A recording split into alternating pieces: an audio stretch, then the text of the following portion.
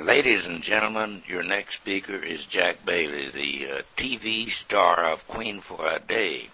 Jack made this talk in Dallas at our state convention, or Texas State Convention, in 1959. He was introduced by Horace Ford. So he has recourse to correct anything that I might say. I wanted to familiarize myself with him, so I had Twyla to go to the library in Austin and get a book called Outstanding TV Personalities. And after getting a list of his different occupations or things in the past that he has done, I told Twyla, I said, well, I can't see how the man ever got sober. If variety is the spice of life, well, man, he's got spice.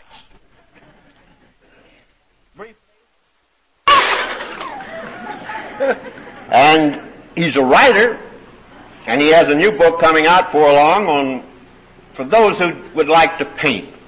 And I'm going to get one of those because that's something I like to enjoy. It's relaxing, and I'm going to wait for Jack's book. He's been an artist. He loves to paint, and his home has many of his paintings. And he's personally said that any time you're in Hollywood, he'd like to show them to you. So we'll all be out, Jack. He's been a salesman. He'd have to be that. He's been an MC on the radio. I think he was imitated the voice of some animal on Walt Disney's program. He's been a manager for Ralph Bellamy. He's been a tax expert. He's done oil paintings. He was born in Hampton, Iowa. Doesn't say when. But I don't know when his Queen for the Day started, but I know when it should have started. It was in 1940 when he married Carolyn. We are grateful to have a man such as Jack to come with us and share some of the hospitality that this group of AAs in Dallas have made possible.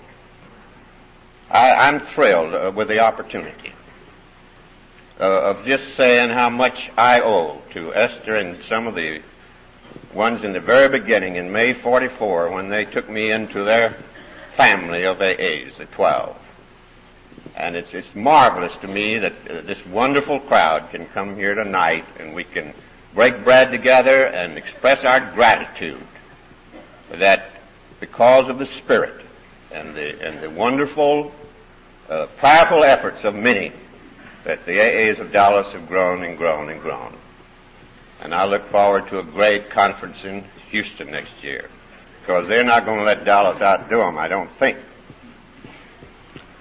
There was an old bishop in the Episcopal Church a long time ago called Bishop Kinsolving. And one day he was on a Pullman car, taking a trip to the West Coast from New York, I think. He was a large man, about 6'6" or 7, and he had great difficulty in finding comfort on a Pullman car. And as he retired one night, he put his shoes under the berth there to be shined, and the next day the porter came to him when he was by himself and said, "Are you a general?" And he said, "No." "Well, are you an admiral?" And he said, "No." And he went on down the line. Well, he said, "Mister, what is you?" He said, "I'm a bishop." Well, he said, "I knew you was one of those face cards."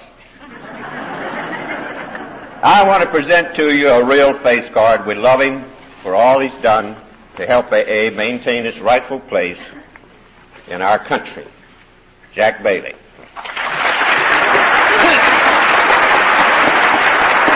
Here we go.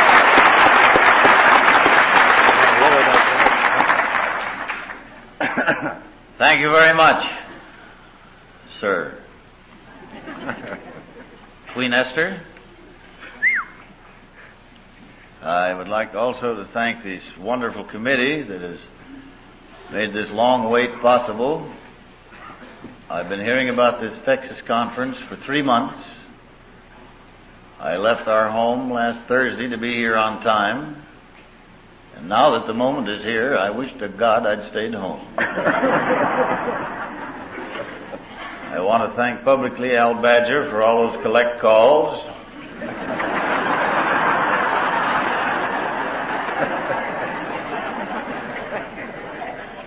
I want to thank Anita for her wonderful speech last night. And I want to thank all of you for coming tonight. This is a festive occasion.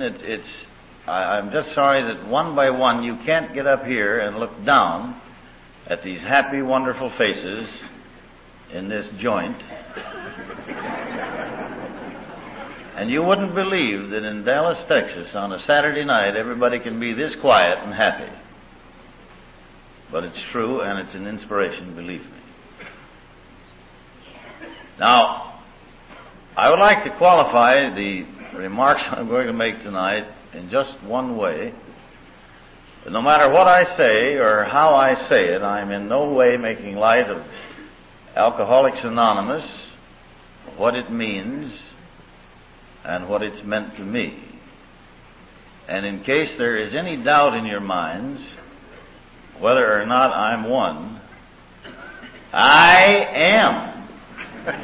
Is that clear?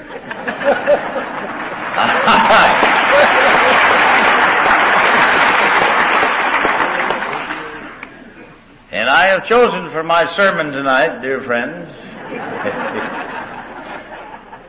what I like about AA. Now I could make this speech in one word and just say everything and sit down. But I like a captive audience like this. You paid your money, you ate your food, now you sit there. And I could actually run this thing on into Monday noon. Get on. Anita has said, well, I did my stunt. Get up now and shake your head off yourself. Charlie said, oh God, I'm worried about tomorrow. And I've been giving them the one day at a time bit up here as I rattled my own teeth. But it's an inspiration to be here, and I can't tell you what an honor it is. And this is one of the things I like about AA. Such a delightful bunch of ladies, such beautiful ladies. Not one would I ever get a call to 12-step. Look at her. I never go out on beautiful women calls. I get them dirty old men. If any of you Southern Belles need a little extra help, I'll see you right after the services tonight there. Well, the first thing I liked about AA, and I mean it, and so do you, was that it was not a whole group of social workers or people coming around that was going to pity the poor, sodden, drunken old man, in my case. Well, it was a bunch of people someplace in the East or someplace in Ohio or someplace who was just like us. They couldn't handle it either. And they fiddled and fooled and fumbled around for a long time till they found out what worked for them. And then they gave that whole bit to me, all free. So I liked it right off the bat, that there was no trick theories, no social work, nobody going to come and read the knobs on my head, and God knows I had them then. A few whips and jingles thrown in, but there was a whole bunch of other people that couldn't handle it. And I liked that right off the bat, because I didn't never know what they were talking about. And I'm sure they didn't know what I was talking about, so I liked the whole thing right off the bat because nobody knew what they were talking about.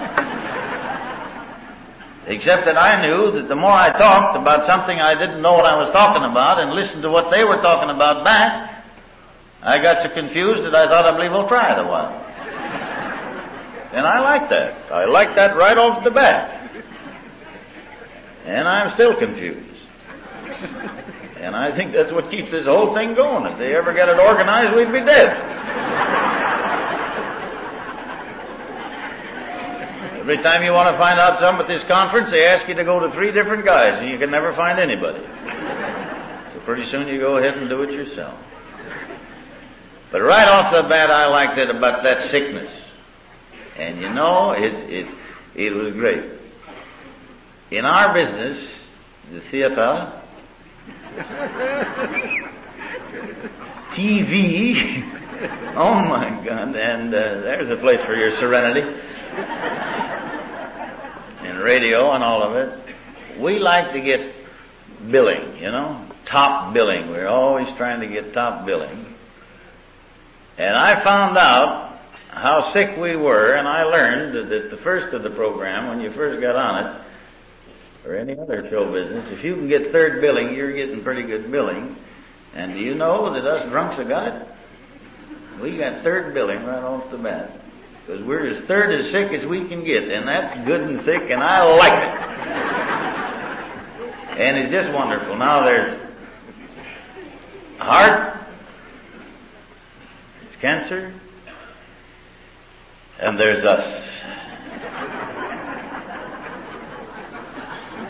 I was delighted, as long as I had to be sick, to be just damn near dead as I could get.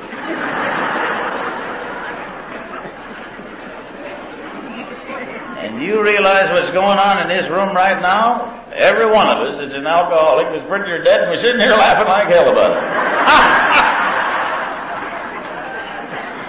And you know what makes it better? We'll never get over it.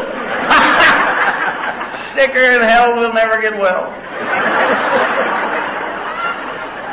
And I'm tickled to death.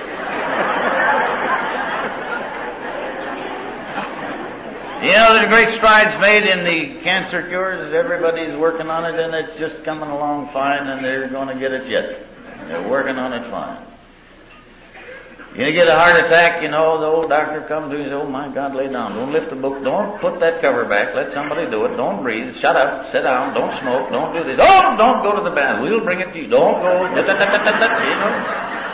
You can't do anything. You just lay there. And then pretty soon he visits you, and he comes in one day and he says, I'm sorry, that's about all I can do for you. You're bad sick. Don't ever do anything. Don't you have any more fun. Don't get to laughing too hard. You'll die. Don't go upstairs. Don't go downstairs. Don't do hard work. Don't chase the neighbor's wife. Don't do anything. You'll keel over dead. Goodbye. Away he goes. They send you a hell of a bill, and there you lay.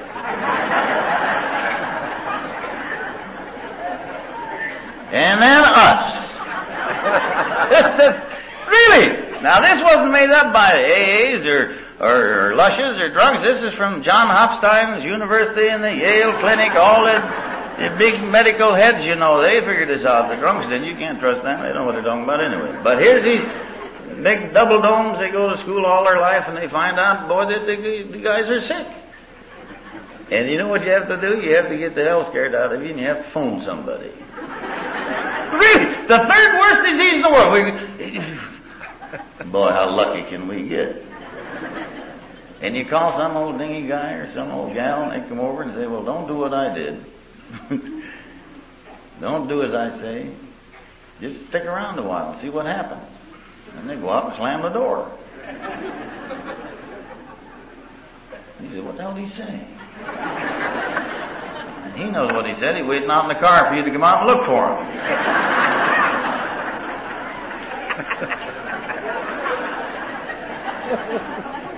Isn't that great?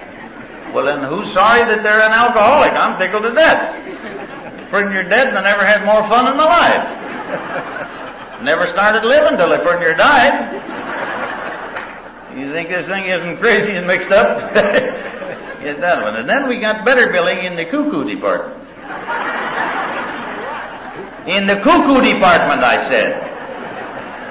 You think that sanity clause in there isn't something? We get number 2 billing there. Isn't that great? Just about dead and pretty near nuts. There isn't a whole lot left, is there? And the biggest cause of insanity is the social disease starting with S. And I'm of the opinion that if the people were more sober, they wouldn't have caught that.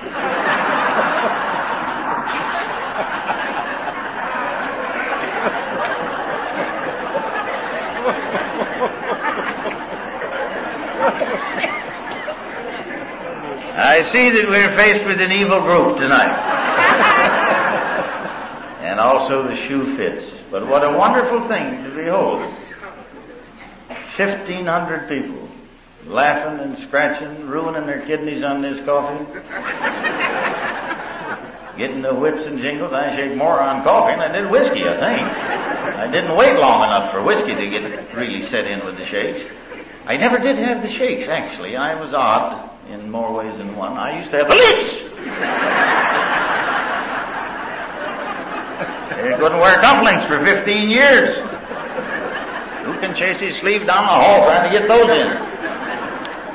So I just quit wearing sleeves. That was simple. So many little things you can do now that you're sober and pretty near dead and nuts. Cufflinks. You know, an amazing thing happened to me when I sobered up for, it took a couple of days, but I could clean my teeth in the morning, which is a wonderful thing. I used to make the morning art, just like all of you. We had the faucet here and the chopper there, and every morning. Those old drunks with the false teeth, the lucky ones, they pull them out, put them back in there.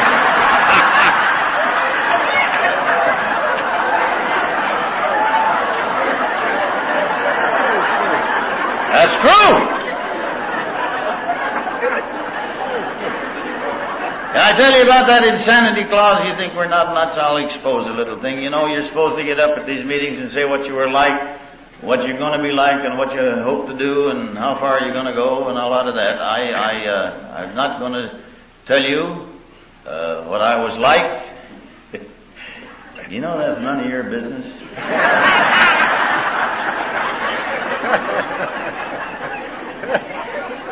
Hell, how can I tell you? I don't remember. And the reports are still coming in.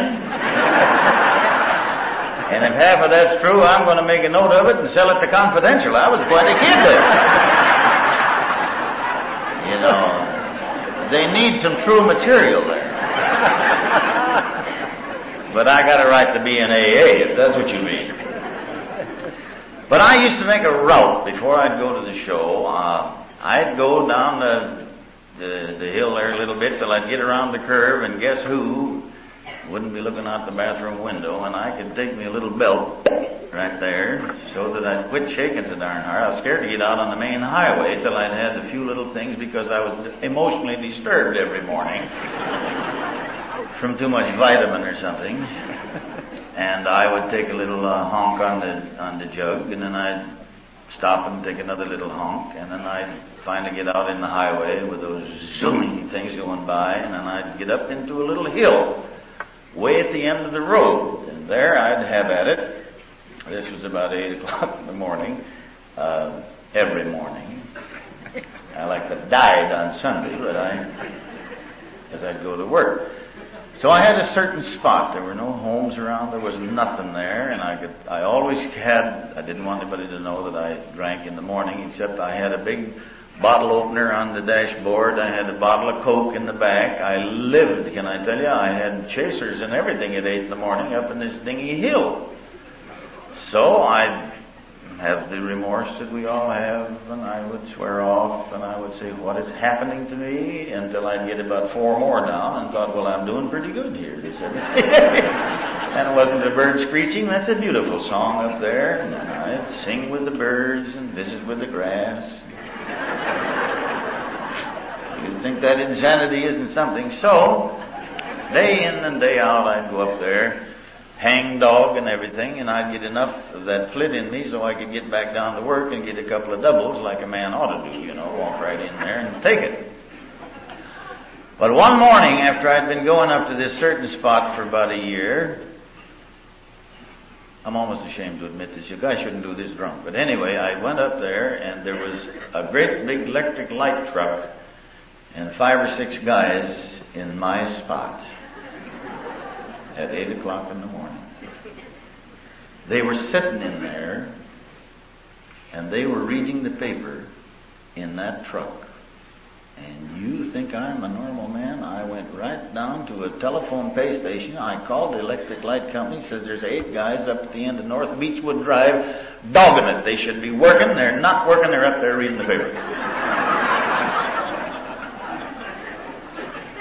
God. And they said they're not supposed to go to work till 9 o'clock. What's the matter with you? And he hung up. Well, there's a real sane thing. I could have gone a block down, or a block up, or a block over, or just sat there. But no, I had to call the light company to move it. That proved it. Well, I went down about a block from there, and there was a bunch of ivy up, and I thought, well, nobody can see me here, so I drank anyway. Had to by then. I was so disturbed at these idiots who were dogging it up there. So I drank a thing, and I didn't want anybody to see the empty Coke in there. Well, I carried a pocket full of breath killers. I had cloves, parsley, bread, and something else. Oh, those nickel chasers. And later a guy told me I smelled like a fruitcake for 2 years.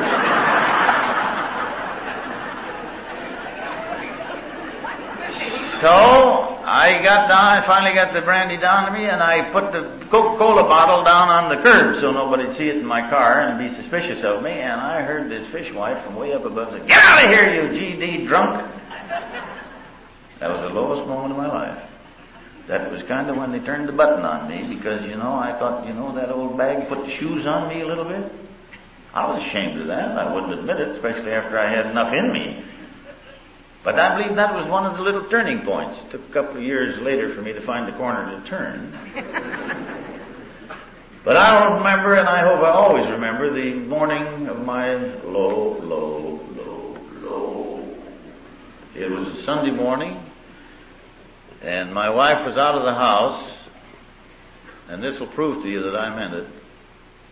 And I thought, I'm going to see how long I can go this morning without a drink. I was around the clocker, not one of those periodics. My wife, I'm sure, was a church of her choice at that time. She'd tried many of them, searching for something for this idiot she was living with. She still says that sometimes. Anyway, she was gone, and I thought I'd see. Well, I tried a cup of coffee, and that liked to kill me, and I thought, well, my goodness, that caffeine certainly is shattering in the morning. Then I smoked a cigarette, and that made me dizzy, and I thought, isn't that awful? I must inhale too deep. That's the thing I must watch. I'll go outside and try and get some air, and I remember I went outside, I put my arm around the post on the porch, and stood there a minute, and like to dive at that fresh air, and found out when I sobered up, there never was a post on our porch. Something held me up. And then I went in, and you have all heard the gag of how much do you drink? The guy says, I drink a quart. And the other fellow says, well, for goodness sakes, I spill about that much a day. I went to spilling that morning for the first time. I had a jiggle glass as big around as a kumquat or whatever that is. About this big, and I couldn't get it to my head. It's funny to talk about now, but it was a desperation shot then, and I like to die. I couldn't get the thing up to my head. It was zinging past here and all over here and slobbered all over. So finally I got a little bit down, enough to warm me up and thaw me out, and I thought, this has got to be it. Holy mackerel, what's going on now? And I remembered a guy who'd been hanging around the show. He was a nice, clean old man, and I am not too fond of clean old men.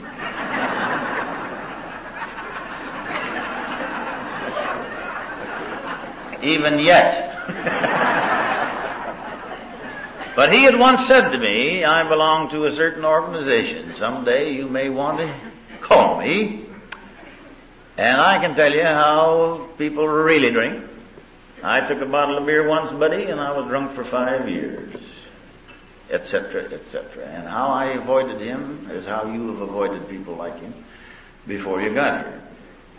But the man came to my mind that day, and I thought, I'll call that nice, clean old man. But not alone. I had to have an audience. I couldn't just do it, on my own. I waited for my wife by marriage to return. One person is better than no audience at all, So I said to her in my most dramatic John Drew voice, Caroline, listen to this call. So I went over and said, I'm calling you about that organization you talked about. I am scared into death. I'm afraid I'm going to die. I don't know what to do. And he said, Jack, I've been waiting for this call for a couple of years. And he said, you're going to make it unanimous if you admit that you can't handle it. Everybody else knows it. And I said, well, I'm scared to death. Believe me. Now, this is what I liked about AA, and it's what you liked about it. I said to him, what in the name of God can I do? And he said, go out in the kitchen and take a drink.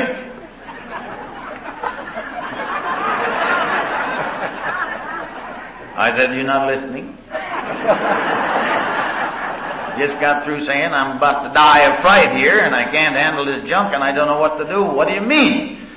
And he said, go out and take a drink. Your head's rattling so I can't hear words you say, and I'll be right over. Well, I did the best I could to explain that to my wife, who by then was about up to here with me. And she said, as wives will, well, I hope he's right.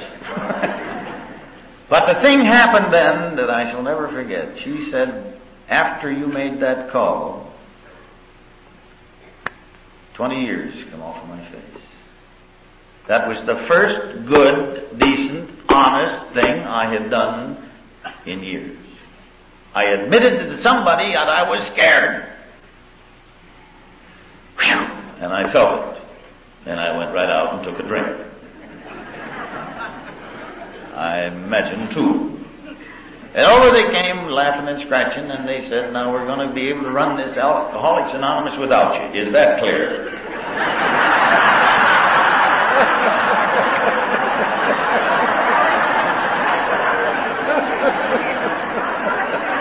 That was my first shock.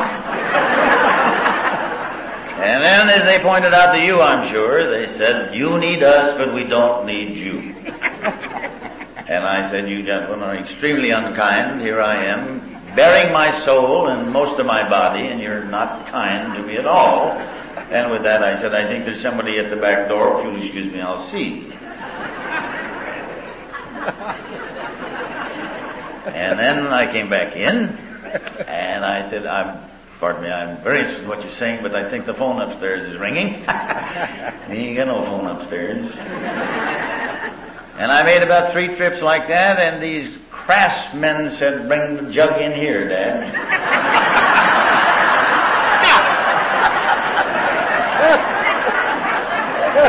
That's when I learned it takes a thief to catch a thief.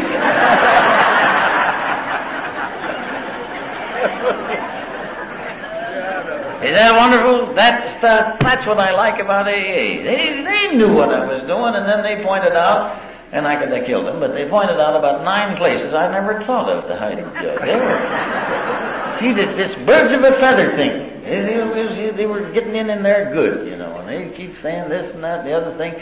So finally, I could see I was kind of losing here. They had an answer for just about everything. But I'm sure that this would never have entered any of your minds, but I had one more thing that I wanted to say to them, and I'm sure nobody here has ever said it, but I said to them, you don't understand, my case is different.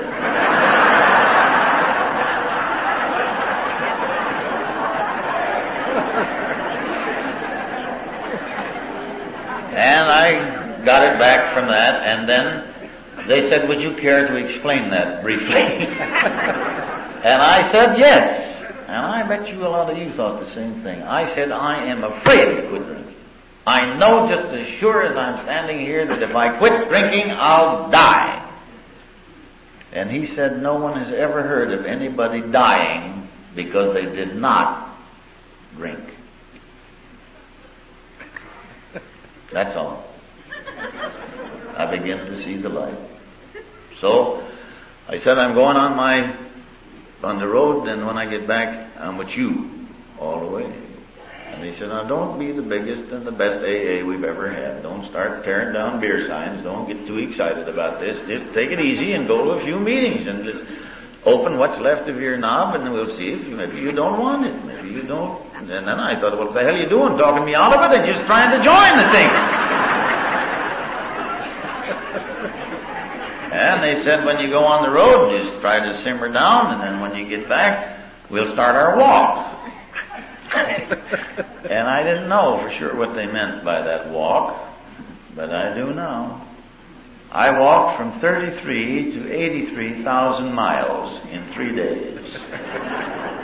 Both up and down, sideways, and trying to get across the room without the use of a wall. But I decided to be a brave man and quit like that, and it'd like to kill me, but I guess it worked, and it took.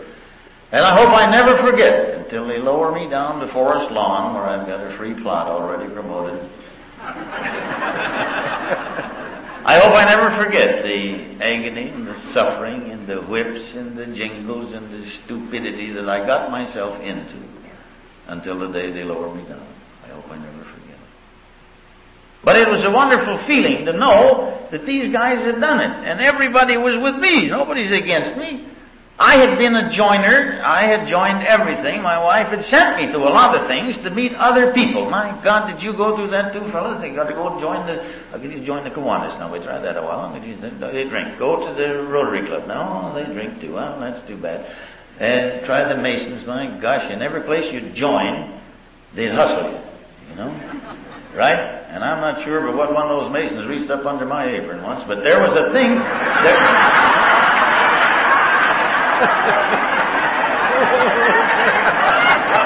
Every organization is after something. And you know, in the Rotary Club, I joined the Rotary Club, they're more anonymous than AA, because if you call anybody by his last name there, they cut your tie off and give you a $15 fine to put in the poor fund for the kids. At the same time, he's giving you a car. He says, I use the used car a lot down here. I'm like, you know, Steve, trade that clunker in here, drive over through the game. Or I know a good dentist up the street, your teeth look black, why don't you go and see him? You know, everybody's hustling. But not in AA. Now, to get in the Rotary, to get in the Masons, to get in the Elks, to get in the Knights of Columbus, to get in anything, they do a survey, you know. They look you up, and they call everybody but the FDI, and they check you. And they find out that this, we can overlook that, and this, you can overlook that. And finally, if you're lucky and you got enough friends and they need a new member and some more money, you get in. You can join. And they give you a badge and you learn the songs and you get drunk again and go home. If you got any brains at all, you get drunk, won't even go in. But in Alcoholics Anonymous, and this is what I love about Alcoholics Anonymous, they don't investigate you. They don't want you in here if you're good. You got to be pretty near no good to get in here.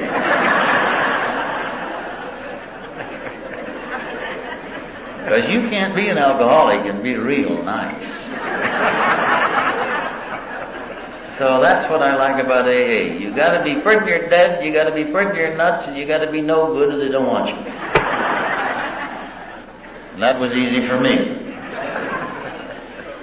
But it's a wonderful thing because everybody here cannot cast the first empty jug because they're here for the same thing you are. And you know, everybody comes to AA meetings because they want them.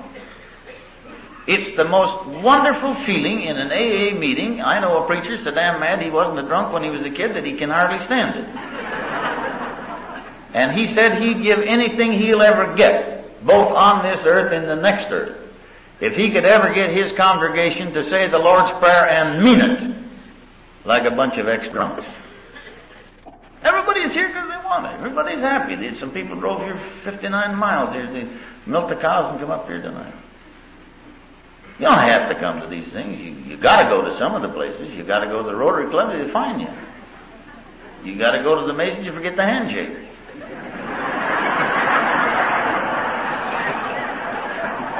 You got to do all those things. But here, you just come in and say, how are you? And somebody say, none of your business, and walk away, and you think, what? And then they win. And nobody out that door cares who comes in here tonight. There's no block sniffers in Dallas. They don't come up and say, how are you? And Reverend Tom was talking about the hypocrites in the church. Well, if you got hypocrites in AA, you can smell them.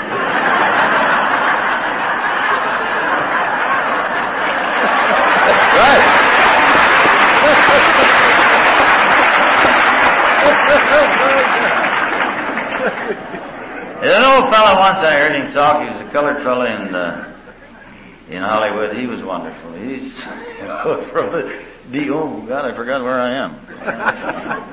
If Governor Faubus is here, you'll excuse me. This colored fellow said that he was down and watching the Mississippi River one time. He said, I was drunk and I got to watching those sailboats on the Mississippi. And he said I would watch a boat, it'd go down the river a little bit, and the wind would change, it'd go back the other way. It'd go the other way. And the wind would go the other way, and he said, my God, I'm just like one of them boats. I go this way a little while, and I go the other way a little while, and I go the other way a little while, I ain't getting no place, I gotta get in on that AA. He was some speaker, and he said, I want to tell you about the first 12-step call I ever made. My sponsor said it would be all right if the man that I was going to call on was real sick, for me to give him just a little nip to straighten him out. So he said, my first call, I went to this man, and he said, I'm dying. I'm going to die. And I got to have a half a pint. So I remembered what my sponsor said, and I ran out, and I got him a half a pint. And this old boy laying on that bed drank the half pint and went to sleep, and I didn't get to talk to him. So he said the next day he called up. And I ran right over there because I wanted to do my duty. And he was worse the second day than he was the first day. And he says, my God, today I am going to die. Would you get me just one half pint? He said, I went out. I got him a half pint. He went to sleep again. So the third day he called and he said, I'm dying. And I said, you go ahead and die. Today I don't bring you the whiskey. Today I'm bringing you the message.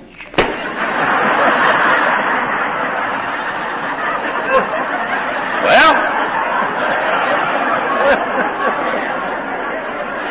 you see, you gotta have fun with AA. You know, remember this, you found it out, you can only get so dry, you can only get so sober in 90 hours. It's supposed to go out of you some way or another, and it's all out of you. All the flit's gone. You just can't get no soberer. And that's when your life begins. That's when you gotta have the happiness. It's a new way of life, everybody keeps saying. Now you don't have to be happy on AA. For heaven's sake, if you don't want to, you don't have to. God, don't be happy if it upsets you. You can go around with a long face. You can stand at various affairs and stand there with a long face, and some idiot will come up and say, well, what's the matter with you? And you can say, I can't drink no more. If you want to. I'll tell you how you can have some fun. Go to one of these cocktail parties where these gay, merry, mad livers are living, and just stand around and watch them. Don't make fun of them. Don't scare them. I just stand around to watch them, and you keep it up. I'll wait. And don't make fun of social drinkers. Nurse them, my friends. Nurse them. Where the hell we get the new members? Want this thing to die out? Don't scare them off. Let them get good and bad. Then get them. Another thing you can have some fun with, you stand around one of these things and they're all living it up, you know, and say, geez, I'm not getting any place in this whiskey. Give me a martini. Ah! There he goes. Watch him. Go down the street, you'll have him in a day or two. But they'll see you, and there's something wrong with you. You stand around, you're looking happy, and you're smoking, you know, and you light somebody's cigarette, and you haven't anything on the floor, and you're doing all right, just standing around there, and somebody will get somebody else, and they'll start whispering about you. You can worry them good. You know, just look serene and smile, and then you'll hear them. They'll say, what's that? There's something wrong. He goes down to some place where they pray. Well, just let them go a little bit, and then you walk up behind them, and in the loudest voice you can say, just say, are you talking about AA? Oh my God! You scare them half to death because they think we got some kind of a leper colony here or something. But you can have a lot of fun with it and just let them go. But have fun with it. For goodness sakes, don't worry about it. It's like the old fella that the rabbi had the priest over for dinner, and they were having a nice dinner. I beg your pardon, the priest had the rabbi over, and finally the lady that was running the parsonage, I believe they call it, for the priest brought out the dinner, and they took off the thing, and there was a big ham. And the rabbi said, well, excuse me, I don't want to embarrass you or anything, but would you mind frying me an egg? The ham I can't eat. I can't have any ham in our religion. I'm sorry about that. And the priest said, I'm awful sorry, we get you an egg. So they had the egg, and on the way home, the rabbi walked home with the priest, and he said, I'm glad you came over, Rabbi. I hope you enjoyed yourself. And the rabbi said, yes, I'm sorry about the ham episode, but Father, I'd like to have you come down to my house for dinner some night and bring your wife.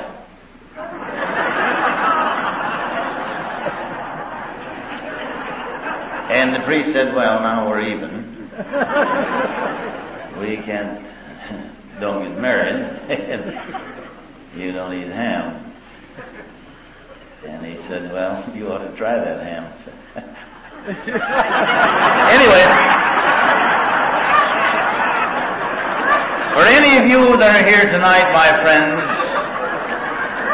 and you're shopping for a cousin of yours that can't handle whiskey, or you're kind of looking around to see how it works for some near and dear friend of yours, it's better than ham.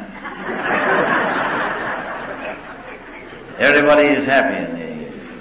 And if they're not happy in AA, it's not AA. How many of you have said, or how many of you have heard, well, you know, I tried it, but that program don't work for me.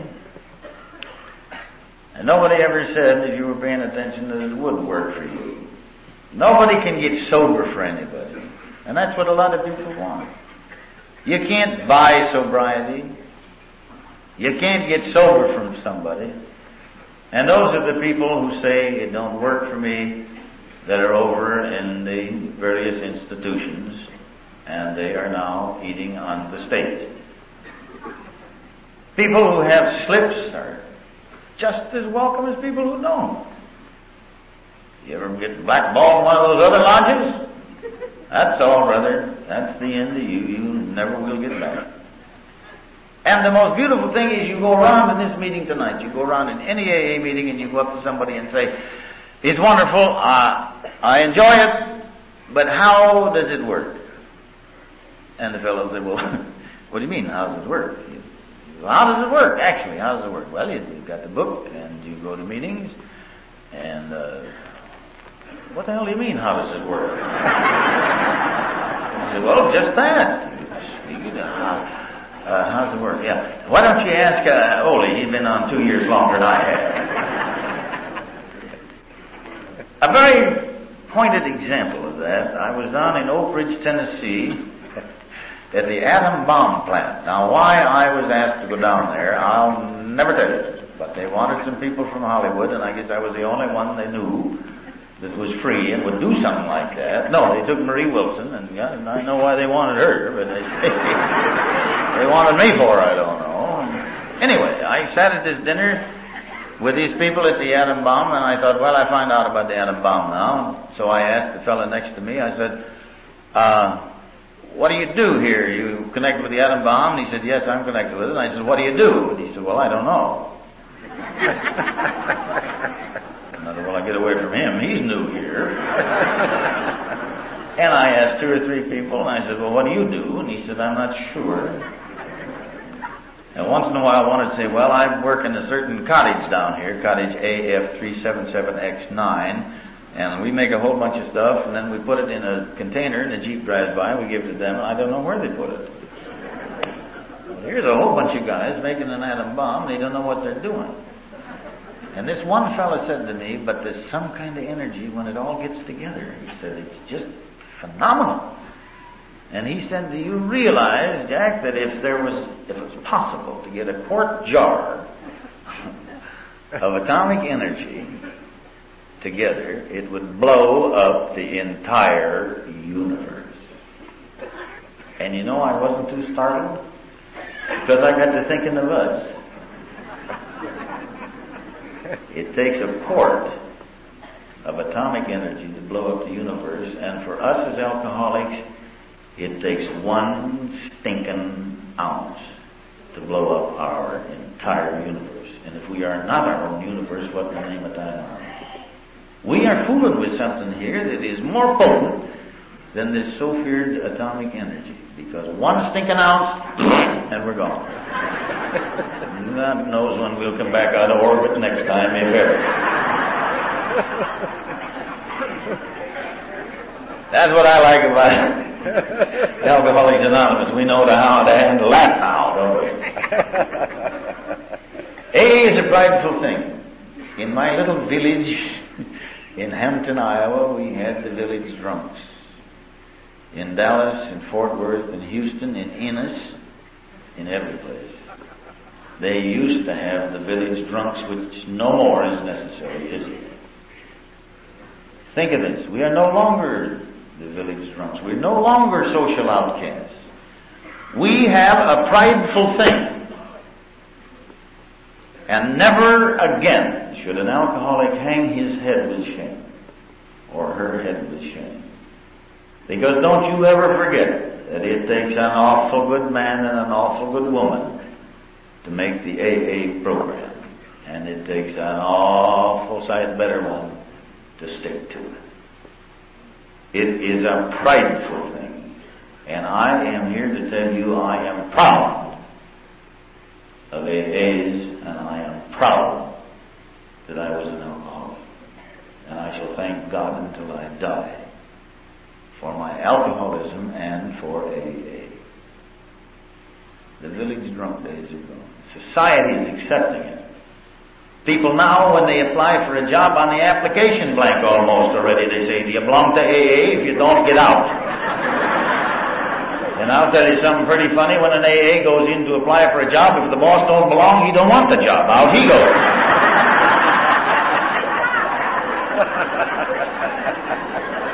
We may start a third party. The way somebody's going, they need us. Is anybody going to make a 12-step call on Governor Long? I think that might help. Now,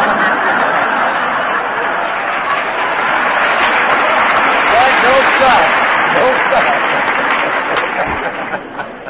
Well, the Democrats will hate me tonight. I was once making a lecture on demon rum, stamping out all drinking, light wines and beer included, and I mentioned in the talk about the spiritual side of Alcoholics Anonymous, and after the meeting a guy came up to me and he said, full into my face, he said, you mentioned the spiritual side of Alcoholics Anonymous tonight. And I said, yes, I did. And he said, what other side is there? You know, I didn't have an answer. The spiritual side. Now, is Tom here tonight, the preacher?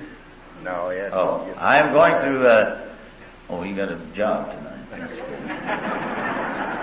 Last night he worked free. Thank goodness Tom's marrying somebody who'll make a couple of bucks this week. I would like to tell you that in the olden days, in the Methodist Church, I'll let this out. I'd like to really have this kept anonymous. My maiden name was...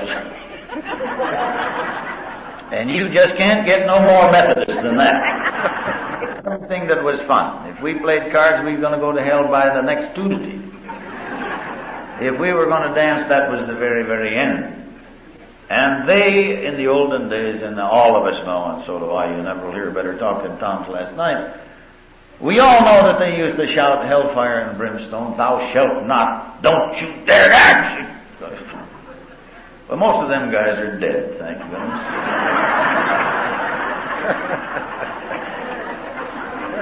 Look in your own city, there's the greatest example you'll ever see with a Methodist preacher. Boy, I wish that old coot we had had a little talk with Tom. But people say, well, he was raised an odd way, or he was raised in a bad way, environment, inheritance, and everything else, which is a lot of bourgeois. It's not true. My mother was a devout Methodist, may the Lord rest her soul. She really worked and lived the Methodist Church. If you think I inherited alcoholism, my mother wasn't president of the Hampton, Iowa, not the Franklin County, but my mother was president of the state, WCTU.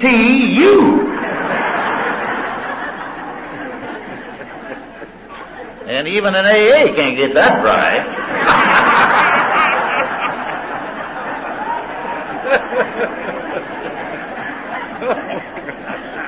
So don't start that phony inheritance bit with me. But the spiritual side, everybody was scared. I was scared and spooky, about the religion stuff. We got no religion here. We got no, this is all spiritual. It's like the two little kids were standing on the corner. One of them said, "Hey, you pray at your house?" I said, "Pray at our house, brother. We pray all the time. We pray in the morning, noon, night, afternoon, supper time, dinner time, on the way to school, home from school, pray all the time. We pray at our house." The other little kid said, the other little kid, "Do you pray at your house?" He said, "Yeah." I said, "When do you pray?" He said, "Night." He said, "You just pray at night?" He said, "Yeah, hell, we don't get scared until dark."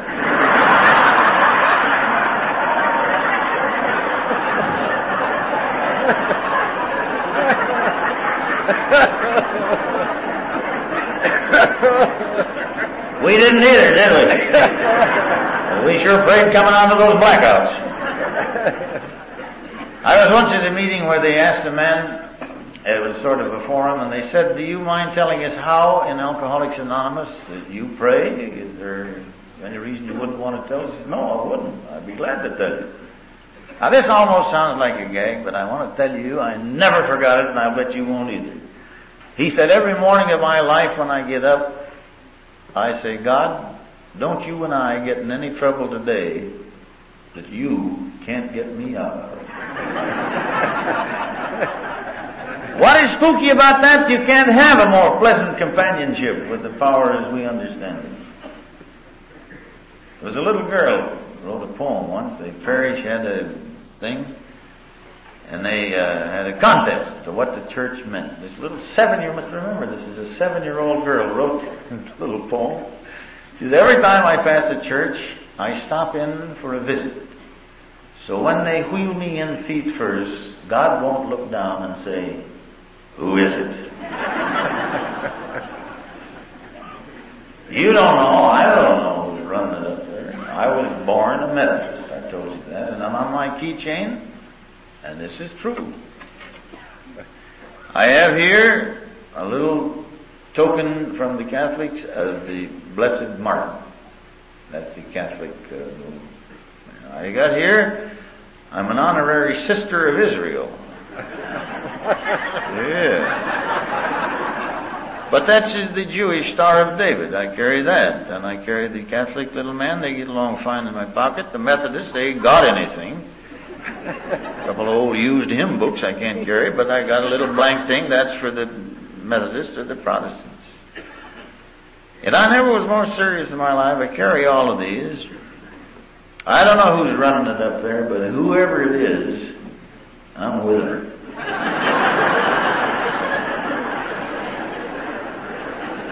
He said, "What other side is there, the spiritual side?" I got a friend that left a business meeting one time, and they said, "Where are you going?" He said, "I've got to go down the street and talk to my partner." He said, "What do you go? You've been a lone wolf and a thief all your life. What do you mean partner?" He said, "I mean just that. I want to go down and talk to my partner." And he went down to the church of his choice, knelt on his knees, asked his partner for guidance, went back to the meeting. It's a beautiful thing. And it never happened until we got in AA. Everybody was scared. I was scared in that car, sitting up in the end of that stinking thing. I thought, I bet you God is looking down at me, and what he must think of me down here with this flip at 8 o'clock in the morning. I was scared of it. You know, I heard a phrase once. It wasn't applicable then to alcohol, but it is now. We are facing, coming back in a Barfoot, as you well know.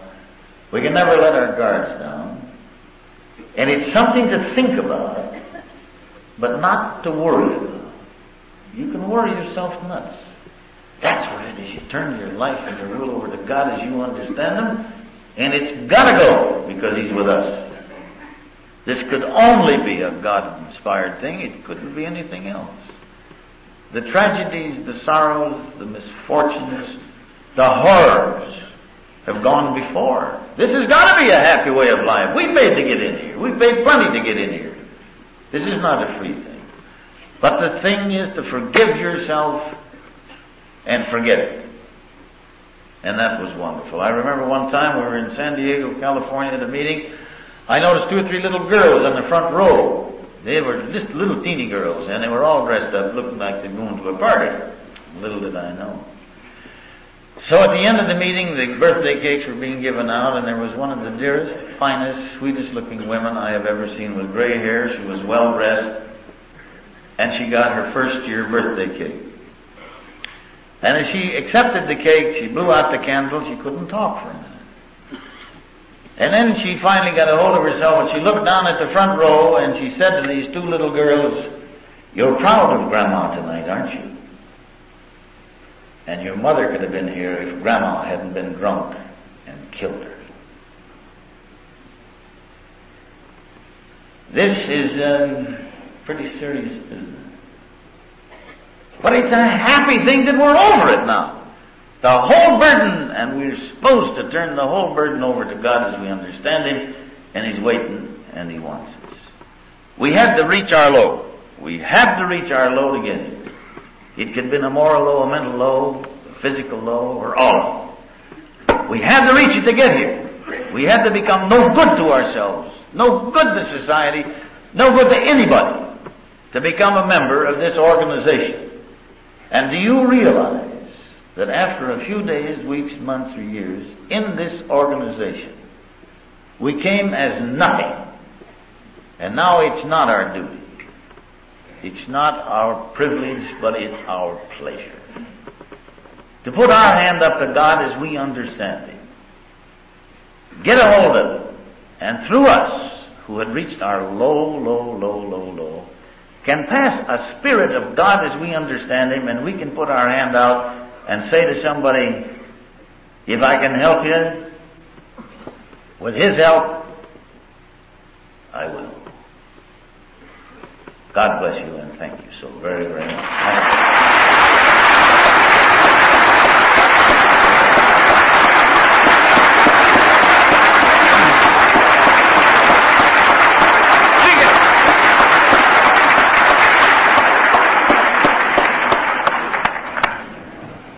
Thank you, Jack, for that wonderful message. We'll never forget you. As a matter of fact, we're going to try our best to have you back again sometime.